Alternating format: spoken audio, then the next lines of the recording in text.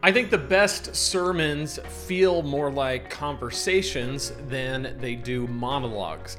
Now, even though you're in front of a group of people, and in most situations you're the only one talking, which is a monologue, it still can feel like a conversation. And that distinction is really important, and it's one of the things that can help make your communication seem more human, seem more believable, and seem more real to your audience. In this episode, we're going to talk about how you can approach your sermons with a conversational tone so that they come across in a way that is a lot more inviting and less off-putting. We'll talk about that in this episode. If you're new here, this is the Preaching Donkey podcast. My name is Lane. I am your humble host. I'm so thrilled and humbled that you would stop by to hang out with me today. Cannot wait to get into today's topic. But before we get started, I want to put something in your hands for free as a way to say thank you for stopping by today. If you go to preachingdonkey.com/21 days, you can pick up my free 21-day guide to creating killer sermons. This is a 3-week, 3-step process that will walk you through how to create and deliver a compelling, life-changing message. So whether you've been preaching for a long time and you're looking for some fresh and new ideas, or you're just starting out in your preaching ministry and you're trying to find any resource you can, there's something in here for you. Go to preachingdonkey.com/21 days. You can pick it up there totally for free. All right, so let's dive into this. We are looking today at an article that I wrote, one of the first articles at preachingdonkey.com. It's called How to Preach Like You're Having a Conversation with Everyone in the Room. This goes all the way back to 2014, but it is still relevant. I'm going to read through it. We're going to talk about it and draw out of it what we can. The best sermons are conversations. I've already talked about this. The best sermons are those that feel more conversational than they do like a monologue. You want to make everyone feel as if you're having a conversation with them, like you're the only person in the room, like they're the only person in the room, like you're sitting at a table with them and discussing a problem, a concern, a big thing that God wants them to do. So this is the kind of goal, and I'm going to talk about why this is the case. When I started preaching, one of the things that I heard a lot as a point of feedback was two things. One was you come across very personable when you preach, and you have a very conversational preaching style. I heard this enough to kind of think, well, maybe that's true. And I started to think, well, why is that? What is it that I'm doing that comes across very personable? And there's lots of different things that you could talk about. Maybe it's humor. I use a lot of humor. Maybe it's honestly just smiling. Some pastors never smile, but it can go a long way just to smile, not in a goofy kind of cheesy way, but just to look like you're having a good time goes a long way. But I think the biggest reason is this conversational piece, that I really prepare my messages with the idea that every single person sitting there is someone that I'm having a one-on-one conversation with. So I'm not necessarily talking to everybody as much as I'm talking to one person.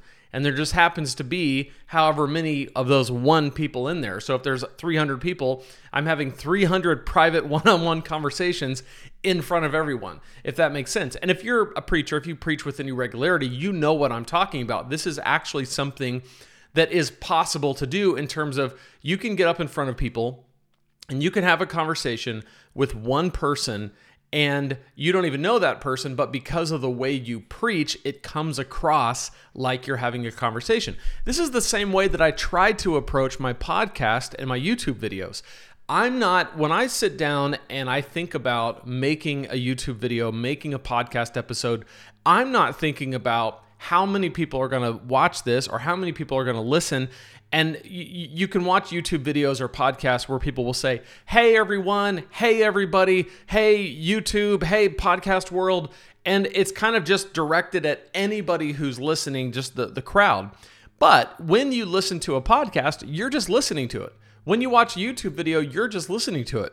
So I look right in that camera, and I know that on the other side of that camera is someone who probably preaches, someone who's probably trying to get better at their preaching, is someone who's looking for resources and help and tips.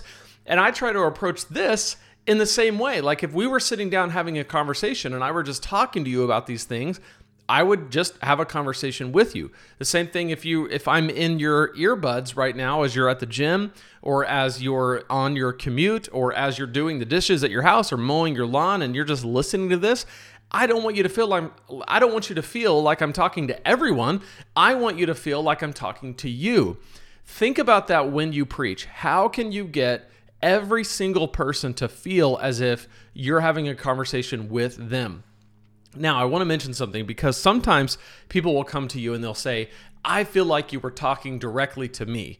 And typically what they mean by that is you were saying something that so directly relates to what they're going through that they felt like you must know something, right? You must know what I'm going through. You must know what I did last night, what I did last week. You must know what's coming down the pike because you were talking to me. In this case, I'm not necessarily talking about that. That has more to do with content. That has more to do with the nature of what you're saying.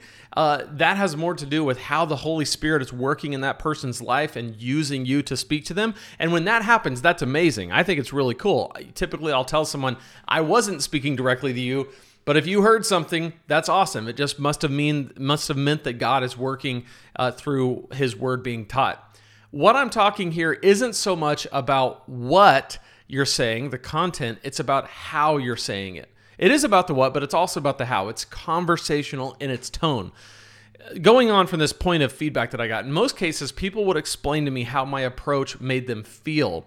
They say that it's disarming because they can relate to me like I'm a real person. By the way, this is a really, really challenging thing for pastors to do. To get people to see you as a real person and not some kind of disconnected, enthroned, exalted preacher man, right? To get them to see that you are a real person with a real family, with real struggles, with real doubts, with real fears, with real, you want to take a vacation like everyone else. You have the same life that everyone in your church has. It just so happens that you're the one standing up there with a Bible in your hand, and God has called you to this position. So it's very hard to come off that pedestal and get people to see that you are one of them. But this is so important. It's important from a theological perspective because you are not their savior, right? I am not my church's savior. Jesus is. I didn't die on the cross for their sins. Jesus did. You didn't die on the cross for your church's sins. Jesus did. So when people are looking to you as you are the exalted one from on high who just kind of floats around in this perfected pastor situation, there's a tendency to forget our Savior. There's a tendency to rely too heavily on you, the person who serves as like this proxy for Jesus. And the problem with that is, number one, you're not Jesus. Number two, you're flawed, and so am I. So if people are looking to us as if we are the ultimate example of what it is to follow Jesus, as soon as we fail, and I don't necessarily mean a massive scandal, it could just be that you look at someone the wrong way, or you forget to call someone when you should, or whatever, and all of a sudden their whole faith is shattered because you were supposed to be perfect. Your family was supposed to be perfect. Your kids were supposed to be perfect. What happened? This is the way it was for so long, especially in North America, especially in, you think about the 50s, 60s, 70s, 80s, 90s, where pastors were just had this pressure of they have to almost exist as completely different people in front of their church than they really are. And what that does is it puts you in a very precarious position, and it also is dangerous for your church. So conversational preaching is one of the many ways that we can fight against this kind of thing happening. So they tell me I seem authentic, they trust me, and they want to listen. I understand that not everyone takes a conversational approach. I'm not saying conversational style is the only way, although I think it's really effective for all the reasons that I just stated. But I am suggesting it's worth a try. So here's a way to experiment with conversational approach. So basically, when I write a message, there's three things I do, and I do these every time, and it just makes it easier to have a conversational approach. Number one, when you prepare, think about the obvious objections or questions that people will have about the point you're making. So just literally think about, what are people, when they hear this, what are they going to say? I don't know about this. I'm not sure about this. I have objections to that. And just think about it. I like to write them down in my notes. For example, I was preaching on 1 Corinthians 7, 3 through 5, which is about how married couples should not deprive one another, but have sex frequently. I knew there were lots of married couples listening that are not having all that much sex for a variety of reasons. You know how this is as a pastor. People tell you things. They tell you all kinds of private things. And so you have this window into people's lives, and okay, when I read this passage where Paul says, do not deprive one another except for a short time when you're fasting and praying from a mutual decision, but kind of be there for each other. I know that there are going to be couples sitting there who are going to be like, that ain't happening at our house. And by the way, this is just one of many examples, right? These individuals might find the text annoying or offensive. They might find me annoying or offensive just for bringing it up. So I want to at least know that. I want to know that going into it. So when you prepare, number one, think about the obvious questions or objections that people will have about the point you're making or the text you're reading. Number two, anticipate how you would answer that question or objection. So think about how you would answer the objection if you were actually having a conversation with someone. You probably wouldn't dismiss their arguments as ridiculous and stupid. You would probably try to see things from their perspective. Like if you were face to face with someone, you would probably have empathy. You would probably make a point to affirm something about what they're saying. You wouldn't just say, well, you're an idiot and you need to start believing the Bible more, right? You wouldn't do that. You would probably try to find some kind of common ground from which to talk about this difficult truth. In my example above, I had to think about how I was going to address the elephant in the room, which is the objection that many people might have, or even just the sensitivity surrounding and the struggles surrounding marital intimacy. It's a very touchy subject in a lot of situations.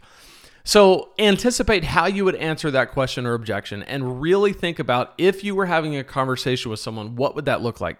And then number three, bring it up. So in the sermon, this is something I like to call having the conversation in front of everyone. All right. So remember, we talked about how when we preach, we're talking to one person, but we are going to have that conversation with one person in front of everyone. And I'm not talking about any one person necessarily. I'm just saying that person is going to feel like you're having a conversation just with them, but you're doing it in front of everyone. So going back so given that preaching is a one-sided conversation, you have to bring up both sides of the argument. So going back to my example, rather than spending a lot of time on what the Greek word for deprive really means, I just decided to have the conversation in front of everyone. So Paul says, don't deprive one another, right? So I don't go into that necessarily. I could, but if I'm doing this, here's what I do. I would just have the conversation. What was the conversation?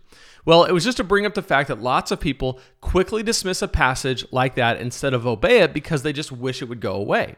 By bringing this up, I was able to challenge people to rethink their tendency to ignore the passage because it makes them so uncomfortable, and to deal with their underlying struggle or dysfunction, right? So maybe it is a way of looking at, okay, should you pursue counseling together or separately or both? Is there some trauma that needs to be dealt with? Is there some selfishness that needs to be repented of? Is there more communication that needs to happen? Whatever the case, if I were having a conversation with one person, I would try to hear what their objections are and then answer those objections in a conversational format in the message. Now, I want to mention that this is where your preaching team comes in handy in a big, big way. In my course, Killer Sermons Academy, I talk about preaching teams, how to develop a preaching team, why they're so important, and one of the reasons why having a team around you is so vital is because you can actually have these conversations when you're preparing your message with your team long before you ever get up and preach it. So if you're going to preach on a tough text like this and you have a good diversity of people on your preaching team, you can say, hey, how does this hit you? What are you hearing from people? What do you think they're going to be saying? What do you think they're going to be thinking? What kind of resources do we need to have available when we talk about this? And you can begin to prepare people for the conversation that's going to happen so that when you get up and you preach on any text, any topic that might be even just slightly controversial, you're able to have the conversation with everyone. So again, when you prepare, think about the obvious questions or objections that people are going to have about what you're making. Anticipate how you might answer that question or objection, especially in a one-on-one conversation.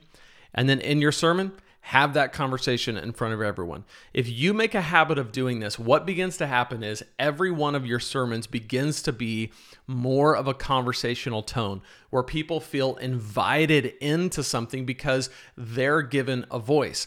If you think about it, preaching is a one-sided conversation. It's you talking and they are listening. When you have a conversational approach, you're actually giving them a voice because you are allowing them to be heard, because you've listened, because you've worked with your preaching team, because you know what the objections or questions or doubts or concerns are going to be, and you bring them up, not in a condescending way, not in a, well, you might say, preacher, I don't want to do that. Well, too bad, obey it, right? That's one approach. I'm not talking about that. I'm talking about really understanding and giving a voice to people's legitimate concerns and in an empathetic way so that they know that you actually understand and care. And from that place, invite them into a deeper understanding of what it means to obey God and to do it. The call to action then is not to just continue to go down the path you're on, but say, hey, I've had this conversation with you. This is what the text says. I know it's hard. Let's walk together and let's obey and take one step at a time, obeying what the Word of God has said and what it has spoken to us. This is a great approach to take. I can't wait to see how you use it. If you're watching on YouTube, be sure to comment down below. Let me know how you do conversational preaching, what you think about it. I'd love to hear from you there. If you're listening on one of the several podcast players, I am so thrilled. Be sure to leave a 5-star review. I would appreciate that so much. It helps to get the word out. Until next time, remember, if God can speak through a donkey, he can speak through you and he can speak through me. We'll see you next time here at the Preaching Donkey Podcast.